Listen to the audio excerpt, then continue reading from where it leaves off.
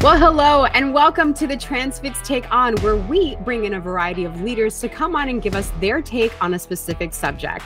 I'm your host, Jenny Ruiz, and today, Thomas Wasson from Freightwaves is giving us his take on the load of a carrier.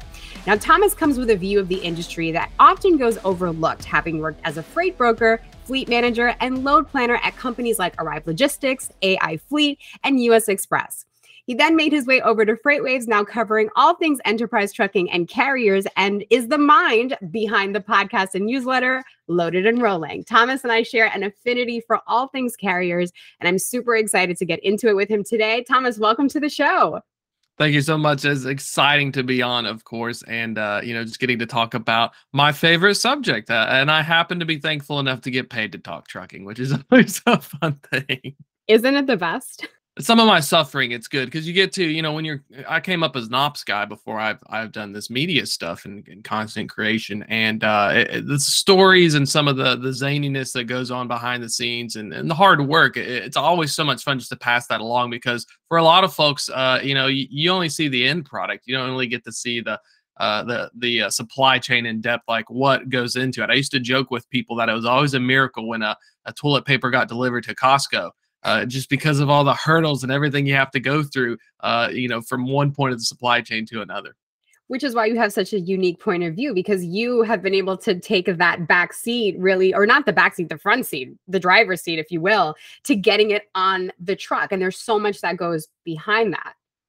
Exactly. And it's really cool. It's almost like in a scene between the lines of the Matrix of the supply chain, or, Tron, where you see the grid, like understanding the role of how not only trucking plays, brokerages play, as well as other actors in the supply chain. It really gives you an appreciation for just how not only interconnected we are, but just how fascinating things are. I love to geek out and nerd out on supply chain optimization. And for a lot of people, they think, well, this isn't very important until, pandemics happen, ports get backed up. And now all of a sudden people are asking, oh, maybe I need to pay attention to this. Well, for a while, and I think it does kind of trickle into dinner conversations, but it's so funny because when no one was getting their holiday gifts in 2021, if I remember correctly, it was literally the topic of every wedding conversation, cocktail dinners, all of it. So now here we are talking about it today like it's just normal conversation. And for us, it is.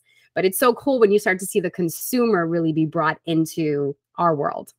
Exactly. My favorite ones were the memes where students were saying the supply chain disruptions ate my homework. That by far was the greatest. I want to talk to you about your beginnings, because when I was doing research in the fall of last year, you penned a piece at Freightwaves titled "How I Accidentally Fell in Love with Trucking and Left It All Behind." And in it, you outlined the first 4 years of being a dispatcher, fleet manager, load planner, and then freight analyst. But what made you give away sort of the secret sauce behind your experience in that Modes newsletter? It was kind of this opportunity. Normally what I like to do, I write newsletters, like small 200, 300 word blurbs, and I host the podcast, but very rarely do they trust me to try and be a real journalist and share things. And so this opportunity came with Rachel Premack. We hired her at Freightwaves from Business Insider, which is now Insider. I guess they're streamlining.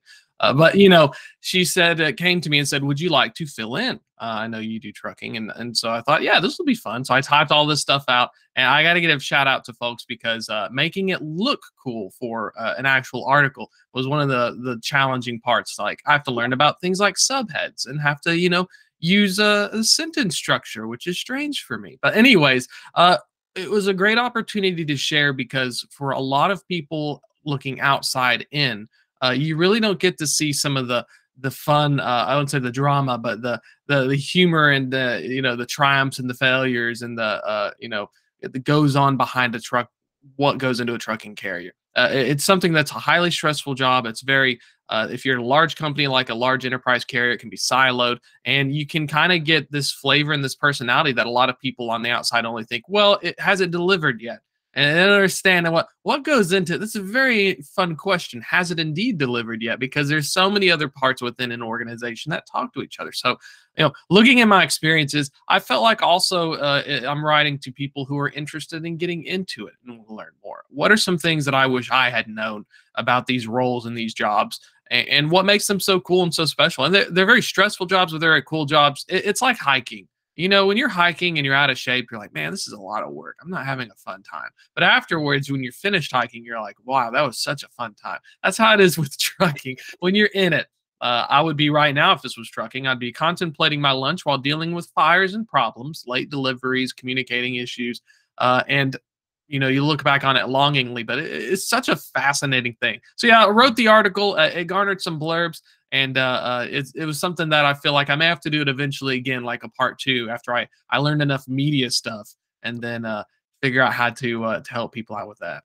I would love to read a part two, and even hearing it on your podcast, I think could be a really incredible journey because you have such a real life perspective. And like you said, you hinted at it. There's definitely drama in trucking. Like, let's just keep it real. There's a lot of drama. There's fires. There's these, natural disasters that you have to then kind of work around. Not to mention what's going on what was going on in California last week with all of the torrential downpours. It was insane. But, I want to know, what do you think was and this might be an unfair question, what do you think was the single most important or fascinating thing that you learned about carriers or even just the trucking industry as a whole? Well, biggest thing in general is just it's not always one person's fault. When something messes up, everyone wants to say, well, it was the driver's fault or it was the dispatcher's fault. But typically when we see this friction, the drama, the personalities in trucking, it's a byproduct of so many factors that had to have come together. It's like the butterfly effect. If that distribution center had just managed to not have one of its loaders go out, it could have loaded that driver 3 hours earlier in the bay, who wouldn't have been late on his next load, which caused the plant shutdown and caused $50,000 per hour being charged to the broker who happened to broker it out to a carrier. That level of like 3 degrees of Kevin Bacon in the supply chain, or how this interplay, I think, is the most fascinating thing I've learned. It's like a detective when things mess up. If you like puzzles, it's the same thing. So when you first start out, a lot of people get frustrated. It feels overwhelming, but the more you learn and absorb it, it helps keep you grounded. It's funny because I had a director, a load planning director. He actually started as a warehouse person. People don't, when you ask a kid, sit a bunch of kindergartners around, what do they want to be? Police officers, firemen and women, astronauts. We always have you can imagine what they're going to do, but no one ever says truck driver. No one ever ends up in the supply chain by choice. I was a security guard. I graduated college. I was supposed to be a lieutenant in the Army. I ran too slow. So I was trying to figure out, what do I do with myself now? Yeah. And I ended up in trucking as a dispatcher with 300 drivers out of college. And I was overdressed. I was wearing this brown suit. Looked like the guy from Channel 5 News with that baggy brown suit. I was real young and gangly looking. And so I interviewed for this role, and that was my first time. For 6 months when I started out in the industry, I sat across the table with other dispatchers. I'd literally have to say, what do I do if this happens? What do I do if this happens? Half of my job as an operations person, the only reason people say I'm good is I just screwed up enough to now know what happens when this happens. And that's the other thing, and the biggest other takeaway in the supply chain is, if then do this. And people get frustrated because they don't know that. Well, it's okay. You'll learn it eventually through trial and error. Like we talked about California, torrential downpours. In trucking, that's just another Thursday. Driver caught on fire to a hub failure. Now you have a cargo claim. Eventually for your average person, it just seems crazy. Driver calls you on I-80 in Wyoming, and they're sending you pictures of, it's like cattle tipping, but with 18-wheelers. Yeah. And so there's so much still with the supply chain that's fascinating, the stories behind it. And that's part of what I like about my job, is I get to learn the stories. I have to ask, what do you think you've learned about yourself as a person? Because I feel like you've gone through the ringer as being in all of these different roles. What did you learn about yourself? High stress, high pressure environments. You learn what kind of person you are. And that was one good thing I learned from my experiences, is that the stress, how you deal with that stress, and what kind of person. Sometimes you got to take a breath. Sometimes you got to take a 10-minute walk and get attacked by birds. It turns out mockingbirds recognize your face and they put their things at head level. So I had one harass me for a year straight one time. I still got my stress walks. Learning how to deal with people in tough situations is another thing. Trying to be empathetic when you're frustrated. Drivers when they call you, they're normally mad about something. They're normally alone on the road and they're taking things out. Don't take things personally. That was another thing I learned about myself. Work on the problem and not about the person's issues. You know, you're going to have good days and bad days in this job, but even as a broker or a carrier, that you just got to roll with the punches, and you'll find out a lot how more resilient you think you are. You know, just getting through it. And I tell people when you first start out in this industry, it's going to suck. It's not fun. Yeah. This is very stressful. Yeah. You're going to get yelled at by everyone, but you stick around, you're going to learn a few things. And the more you learn, the better you're going to become. And it opens up so many doors. You would be shocked how small this community is. And I interviewed recently the CIO of Werner, and he's actually from Ireland. He had a CDL and came to the US, and then he's now back at Werner doing their technology stuff. But he had 20 years of doing this whole, you know, learning that story and going full circle. You never know who you're going to meet. So I had a director from Werner, so I'd start talking to him about tomahawk steaks, because in Nebraska, apparently, I'm from Chattanooga, they don't do the tomahawk steak with the big pieces. So, you know, you show up at events too, like Freightwaves events. You'll learn and meet people, and you'll recognize them from, like, US Express has a very large, I joke, alumni network, people who have worked in other roles now. So you'll see them and say, "Hey, Bob, what are you up to?" "Oh, yeah, I'm at this company now." And you're like, "Oh, nice." So that's kind of my little rambling thing, but summarizing it up, I'd assume I would just say that, like, you learn what kind of person you are, and if you're not the kind of person you want to be, that's okay, because you're going to keep learning, and you get the opportunity to practice it each day. It tests you. I was just going to say, yeah, the industry definitely tests you no matter what. I mean, even if it's at the top of the day, and then again at the end of the day, you're going to be tested at least 4 or 5 times in your day. But, you know, speaking of you know, this kind of difficult industry that we're in, obviously carriers have had over the last couple of years a really tough road, right? And especially I would think last year was the most difficult with regards to, you know, the types of freight that was not on the spot market, but was instead on the contract market. And there was these ebbs and flows that they were having to deal with. So how do you think carriers fared over the last year with that battle between contract and spot market? And do you think they'll come out of it stronger this year? Well, I mean, I would say the first part of the question, it definitely felt like a tale of two cities. You know, the first part through March, we had sky high, even with our own Freightwaves data. Rejection rates on contracted lanes, spot market was very strong.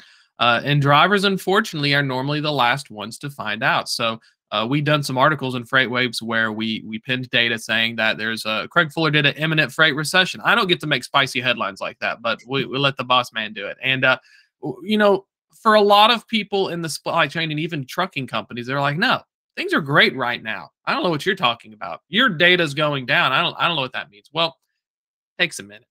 It does take a minute. Yeah. By April, it's starting to cool. By May, by June, we start seeing import data at the point of origin go down, not at the destination. People got very angry about that as well, just because they said, "Well, the ports of LA are backed up right now, and all this sitting container data is really high." Like, watch what's getting booked. And so when you're looking as a driver and you're paying attention, you don't pay attention to this because you're too busy. Your average driver and owner operator is fighting for the week. There was an entire thing called Win the Week at a trucking company. I swear this was really it. Did you win this week? Trucking carriers are looking down and they run into trees in the middle of a forest. That's the issue they run into. MIT data even says that. Elephants and goldfish was one of their papers. I spoke with Dr. David Carell, and the problem is carriers are more like a goldfish. You don't have the luxury of thinking. This caught a lot of them by surprise. People were increasing their truck counts trying to capitalize on these rates. Right. The narrative of literally like Game of Thrones, winter is coming right now. It's a tough time because when spot market conditions go down, the cost of doing business is hard. Now, we can say doom and gloom on who exits the market. This is typical of the trucking business cycle. We don't like it, but it happens. Yeah. Now, to the extent of when they leave the market, we're going to see more folks leave the market because a lot more folks entered the market. So, you know, I came from a startup AI fleet. I was the first person hired that was full time, and we started with 2 trucks when we did. We got up to 50 by the time I left, and they're up to 100 now. And the problem is when you're in a soft market, it was in the middle of the pandemic too, very soft.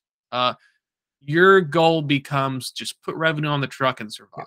Book the loads, secure the loads. It may not be the rates you want. Keep them rolling and just try to take care as much as possible because, you know, practically speaking, you just have to stick it out. And for a lot of carriers, the big issue they ran into was they either, and this is what all the media outlets are posting as well, you bought your trucks too expensive, mass capacity, leaving the market, et cetera, higher cost. These are factors. But, you know, at the end of the day as well, These are real people with real businesses and real livelihoods. They're going to stick around as long as they can. You don't want to just give up on your business that you just tried to, not have to work an office job. So I feel sorry. I do. My heart goes out to the carriers because I've worked with some good carriers. I've worked with some bad carriers, but whenever the market gets tight like this, the ones that come out of it, the ones that have been around, they're going to be okay. But at the same time, we're going to lose a lot of folks that came in with really high expectations at a very unique moment in time that we have not seen before. So the supply chain, the pandemic, even in 2020, the retail, the goods and certain, all of these things came into this moment that allowed this record. And now we're going back to a time of normalcy. And this is where it's going to get weird for people because, like I said, everyone has the attention span of a goldfish in trucking. What's it going to look like going back to your ebbs and flows within, the demand cycle of freight?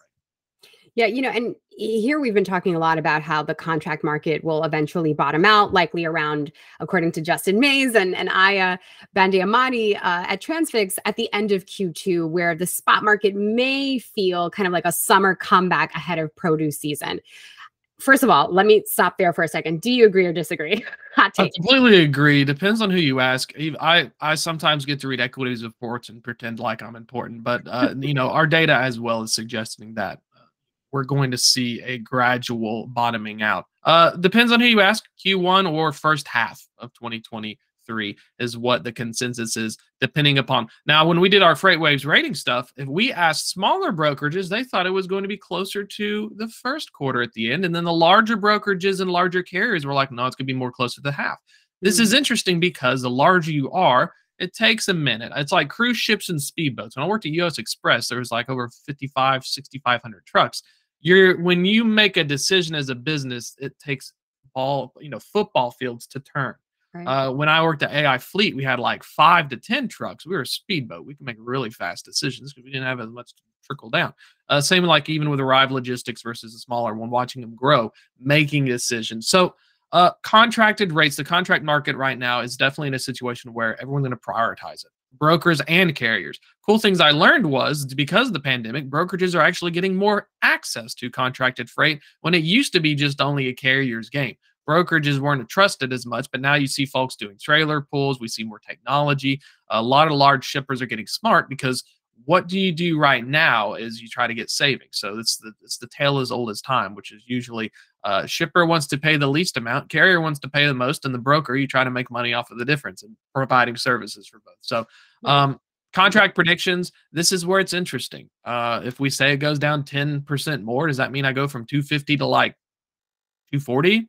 Do I lose 24 cents? Like, what does it look like with inflation? What does it look like with higher fuel costs? This is where it gets really fun. I'm not smart enough nor well paid enough to tell you exactly what this contract rate will be, but I do know that trying to assume it would go back down to a 2019 level, I would assume that when we see a bottoming out, we're going to be a little bit higher because costs are higher. Diesel fuel still is heavily being impacted by consumption trends. It's getting better, but having geopolitical things impact the diesel situation means that there are some. Here's my fun take, by the way. When you're bidding for contract, you always bid your line haul and your fuel surcharge. If your fuel is high and your surcharge is high, you can get a little aggressive and go lower on your line haul. But what happens if we see diesel prices go lower and your RFP just got negotiated with a much lower line haul? Pricing analyst mistake 101. You assume fuel is going to stay the same. So there's the potential that we may see either renegotiating or we may see either a more gradual movement or a potential stop, depending upon this characteristic behavior. Did you price your... And I've seen it before to large carrier. It's all fun and games because imagine you have to book for a business unit of 2,500 trucks. They'll chew through about 7,000 loads per week. Your job is to fill the bucket at this level. It's way too complicated otherwise. So 90% of your mixes is contracted. But when we talk about in Freightwaves, what happens when tender rejections go from 5 to 2.5%? That means out of 100 loads, it went from 5 being said, no, I can't take it, to like 2 to 3. This causes disruptions because shippers don't always send you the 50 loads per week or the 7,000 that they said they will. They'll say, oh, I had problems. I had issues. Well, they gave it to somebody else too. That happens. They won't tell you about it, but it depends on your customer mix. Right. And so, as a carrier, when we talked about spot market behavior, That's going to be fascinating as well. Will large carriers still go in the market? I was an analyst once. I don't care if it's $1.25. It takes a driver $1.75 to stay in business. I got to fill a truck. It costs me more money on a per unit basis to not take it at 125. So, a few little pricing things. That's my thing that I'm watching right now is, are we hitting the bottom? Are we going to continue to see downward movement? And will it be because of factors like fuel, or will it be because of maybe intermodal? What impacts trucking? That's my final thought on that is pay attention to the peripherals. Full truckload. If you look at JB Hunt and Schneider, large truckload carriers, when they get money, they don't make their truck count larger. That was the most baffling thing I've learned now, as learning a lot. Now you have Werner, Heartland, US Express. We call them pure plays. They only do trucking. They do various forms of it. But JB Hunt it wants to do intermodal because it's a lot harder to buy tens of thousands of 40-foot containers and then just park them somewhere and work with a railroad. That's a defensive play. Same with Schneider, Hub Group, and a few other folks. And so what happens if the rails finally, because there's lower volumes, fix themselves because they couldn't handle the higher volumes? Right. Then will that mean that they will actually see more contracted freight go back on the rails? Because you don't have to deal with your inventory situation as much. Destocking and consumer trends, another thing to watch, is not expected to get better until the summer. They're still trying to get rid of stuff from like 6 months ago. That was why Christmas was stolen 6 months ago in the summer at a port of Shenzhen. When it didn't go out, that's the issue. They put them in warehouses. I used to do with Walmart. We would put them and charge Walmart for surge pricing to park our trailers there, and they would just sit for 3 months, and we'd make money off of it. And then they're like, okay, time for Black Friday, and they put it up to the store and they unload it. Like your Christmas trees and stuff were chilling out probably in a trailer for like 5 months. That's fascinating. Yeah, I didn't even think about that. That's incredible. See, there's so much knowledge that you have. I just want to keep picking your brain, but let's get into for a moment. Let's shift gears for a second and get into net new carrier revoctions. We're talking about that a lot here. It's at an all-time high, depending on who you ask. But do you think that we'll continue to see more of the owner operators and small carriers kind of jump ship to those enterprise fleets that you were talking about? Yes and no. Thomas's rule of thumb with trucking is normally trucking operates in what we call forced dispatch. Your company driver, you run what they tell you to do. Now, you can say no, by the way. People are going to say, oh, that's wrong, Thomas. No, I promise you, if you need to hold on to the driver and they say no enough times, who really runs the show? The inmates are running the prison, my friend. But, Very true. Owner operators, normally when they get brought into a truckload network or lease purchase, or owner operators, we lease you the vehicle, you get to pick your loads. But if you have too many of them, like more than 20%, they will wreak havoc on your network because they're going to cherry pick things. Right. So it's not like, large fleets will take these owner operators and lease purchases in, but it's so hard to find out. Net revocations of motor carrier is basically you going to the FMCSA and saying, I can't do it anymore. I'm tapping out. It's hard to just do that because a lot of times what owner operators do is they just cancel their insurance policy and they just stop paying. And they just go home and they park it or they sell their truck. They didn't revoke their motor carrier. You can sit on a motor carrier number as long as you just file the $50 or $100, $300 a year. As long as you do the bare minimum, you can keep an MC. So we have to get smarter and we have to look at other ways. I look at it like quantum theories. Owner operators exist and don't exist until observed. So we know, just like electrons, we know there's this many particles, but we don't know where they're at. So we know that they're going to go from carriers into the open market, right. And we know that they're also going to come back into carriers. But trying to, as an expert, tell you exactly and to what extent, it is next to impossible so far. If I find someone, I'll put them on my newsletter. I'll blast it. If someone says, we figured it out, we found them, Thomas. We know where the owner operators are. Just because there's so many. And so it is a good tool to tell the temperature. Net revocations, spot market rates, are good ways to tell the conditions that which we would assume that owner operators can make it or not make it. We can also adequately predict their cost on average by basis. ACT, FTR, American Trucking Associations, OIDA, owner operators, they put out stuff all the time that part of my job is to read and absorb and find out what's going on with them. So, right now I did find a few hundred went to large carriers and their financial data. If they break it down, they won't always tell you, by the way. There's another fun thing, working tractor percentages. It can be anywhere between 80 to 90% of that fleet is actually driving while the other 10 to 15 is in the shop. You'll never find out a working tractor percentage in a thing because, the things that, imagine Transfix books it to a national carrier instead of a mega carrier. We used to call them national carriers. Yeah. Well, the biggest thing brokers get mad about is like, I gave it to this carrier. Why aren't they picking it up? Well, they may have had capacity, but at the same time, it's a very fuzzy number. We were expected to need 5 loads. It turned out we only needed 2. We have to hand 3 back. So it's very imperfect science right now. That's why you see a lot of freight tech movement, trying to predict when and where. So finally, on the owner operator thought, we know that conditions are bad anecdotally. We're hearing it. So you have to make a combination between anecdotal data that you're hearing from qualitative and quantitative data sources to make these calls. Right now, Freightwaves data is indicating that, marketing and conditions really favor shippers. We also see with spot rates. But at the same time, we're hearing like a 20 truck carrier just filed for bankruptcy. Just told our founders, like, bro, I'm having to get out. Yeah. And he was buying more trucks in March. That's how hard it is for information to get out to care. So that's part of my job as a trucking expert, is to try and provide as much informative information using our data sources and other ones to help people make these decisions. But the hardest part of being an expert is also admitting when you don't know the answer. I have no idea how many owner operators there are. I know that right now we're going to see more leave the market, but it's going to be expressed in other ways. We'll know enough left the market when spot rates start going up, because at the end of the day, truckload supply and truckload demand are what drives this commoditized enterprise. And then using data helps you determine where you are. It's definitely fuzzy, but it's not impossible. Yeah.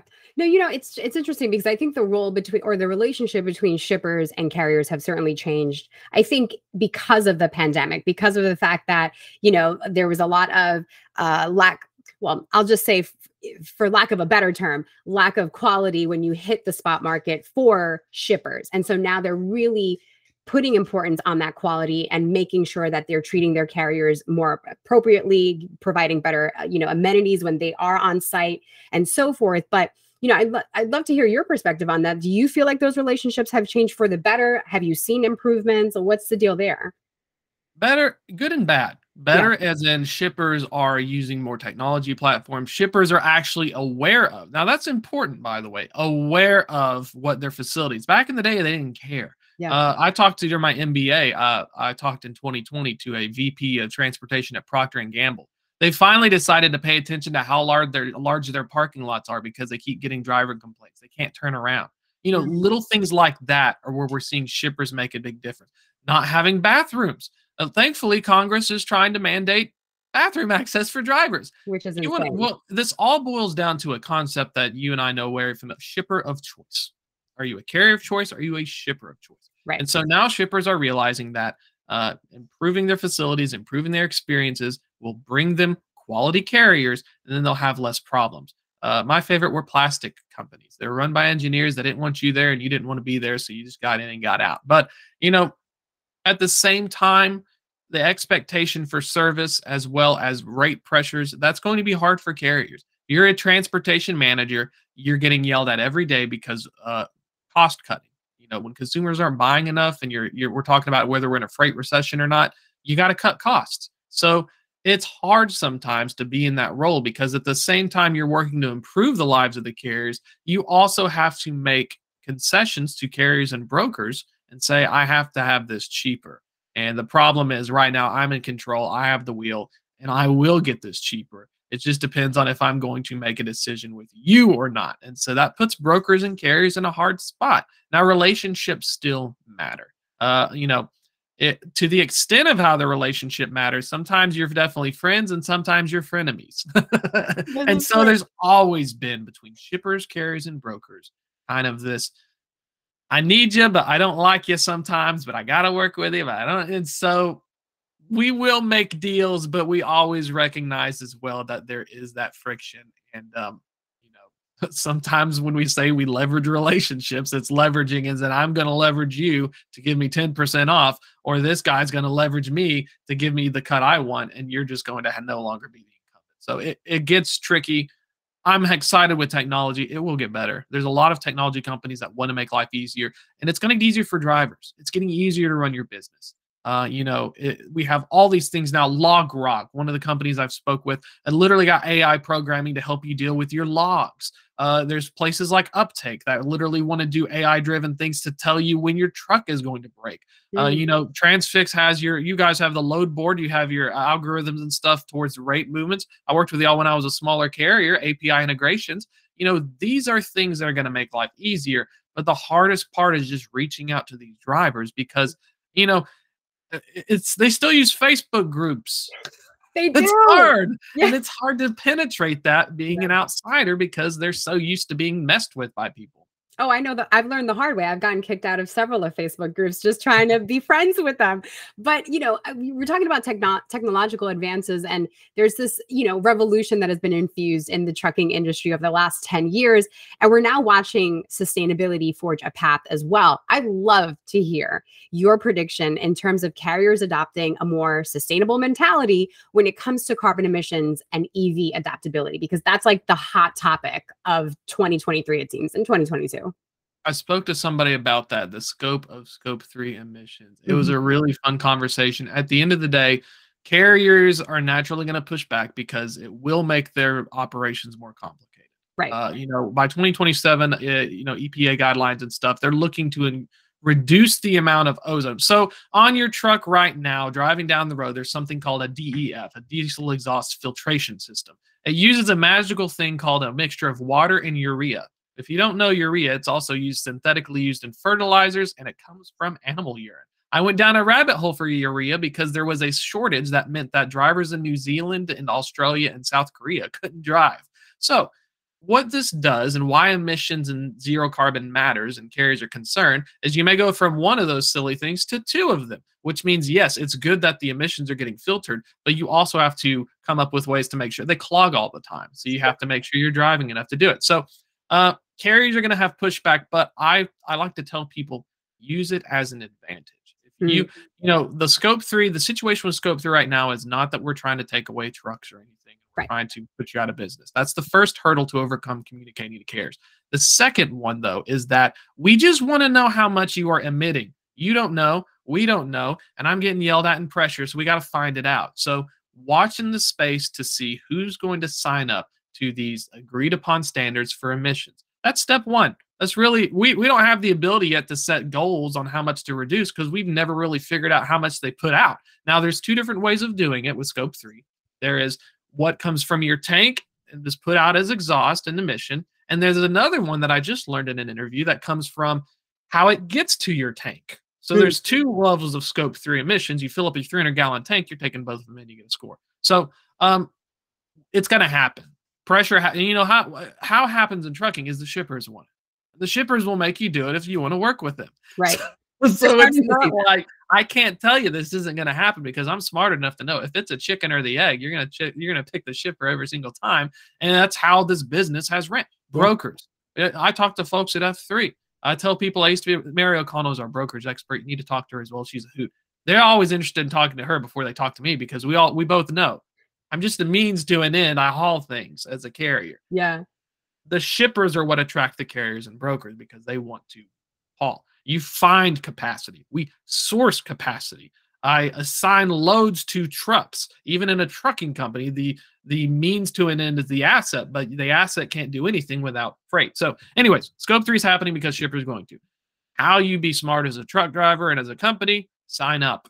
Try your best. You know it's going to get hard. You know you can't get around it. But if you can do that, you're going to open up doors with shippers who want to have carriers, just like we saw Project 44 tracking and everyone has their apps now. Yeah. There's an advantage to that. Think of it like tracking. I know it's a pain in the neck. Sign up for it. Now, the second question, electric trucks. Are we going to see that? Well, the good news is we're having real meaningful conversations about not only electrical trucks, but the grid to support them. There's like an ATA or ATRI study that said we need 10% more electricity generated across the entire United States to completely electrify the long-haul segment of trucking. For many states, they would have to generate more than 50% of their entire statewide power budget to support them. This is a good conversation. Someone will say, well, Thomas, that just means it won't work. No, this is great. Because if we know the problem, we know what we need to do next. The only problem is now we look into alternative sources. Can we do wind in certain locations? Can we increase solar in certain locations? Can we do Gen 4 nuclear reactors that currently take a few years? But, these are the conversations that people are having. And I think that the good news is, decarbonization is going to happen. But how it looks, we're very early in the ballgame. We saw the Tesla truck delivered. I rode a Nikola truck. Imagine you got the opportunity to ride in the Wright brothers. It took 20 to 30 years before the first commercial aviation companies came about. This is a Wright brothers moment for us. So we can argue and we can politic and pontificate all we want about what it means, but we got to see flight. And that's how it was so cool getting to ride in those things. I got to see it. And sometimes for people, that's all you need. So Yeah. it's going to take longer than we think. It's going to be a pain in the neck, but at the same time, focus on the opportunities, because in trucking, trucking wasn't really until 1980. It was a highly unionized and regulated job. You would sell the rights to lanes, and you had the ICC commission. Trucking did not become this Wild West thing where we talk about driver shortages and conditions until the 80s. Right. Companies like US Express, Werner, JB Hunt did not get big until the 80s and 90s, using early technology breakthroughs like Qualcomm and driver tech units. By the early 2000s, the early ELD adopters were trucking. So, it's going to come, and it's going to happen, and large fleets are taking notice. Go along for the ride is what I tell people. Don't worry so much about how it's going to happen. Trucking is highly resilient. It's going to be needed. We're going to find a way. It's just, it may be different. Well, there's hope yet, right? Because I started Transfix 7 years ago, and I used to sit on the broker floor, and the number one conversation or pained conversations that they would have was getting truck drivers to download the app to track the load. And now it's just par for the course. Everyone has an app where they have to be tracked, and it's part of, ELD mandates made that much easier. But then what's interesting is that it's now just, it's just become the norm. So I would imagine, give it a couple more years, maybe even sooner, as you mentioned, like the more we see it, the more we have access to seeing how this is not going to replace the truck driver. It's simply going to enhance the job of a truck driver and make it a lot less straining physically, because I think that's another issue. We don't have time to get into that part, but because that's bring me back on. I can tell you all you want about conditions of long haul trucking and how some of this stuff that they're trying to do could theoretically also be better with the autonomous relays and routes, just because it is such a hard job. It really is. If you'll indulge me, I know we're over time, but I want to close out with a game of speed. This is the first time that I'm doing this, so we're gonna try something new.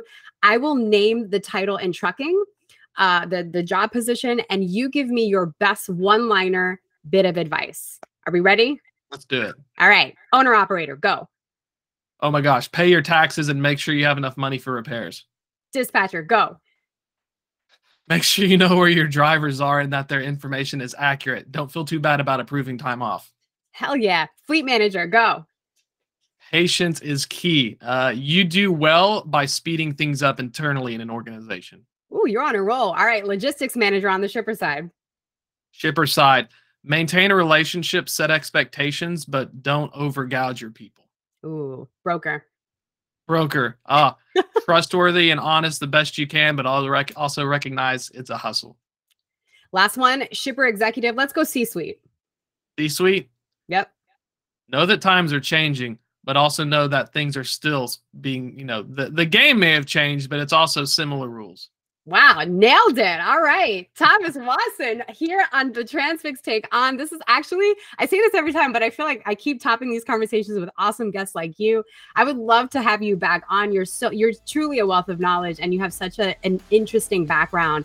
And I mean, I've learned so much from this conversation alone. I feel like I need to go read up on a couple more things over here. Thomas, thank you so much. Please come back to the show whenever you want. Always a pleasure. Just let me know. Absolutely.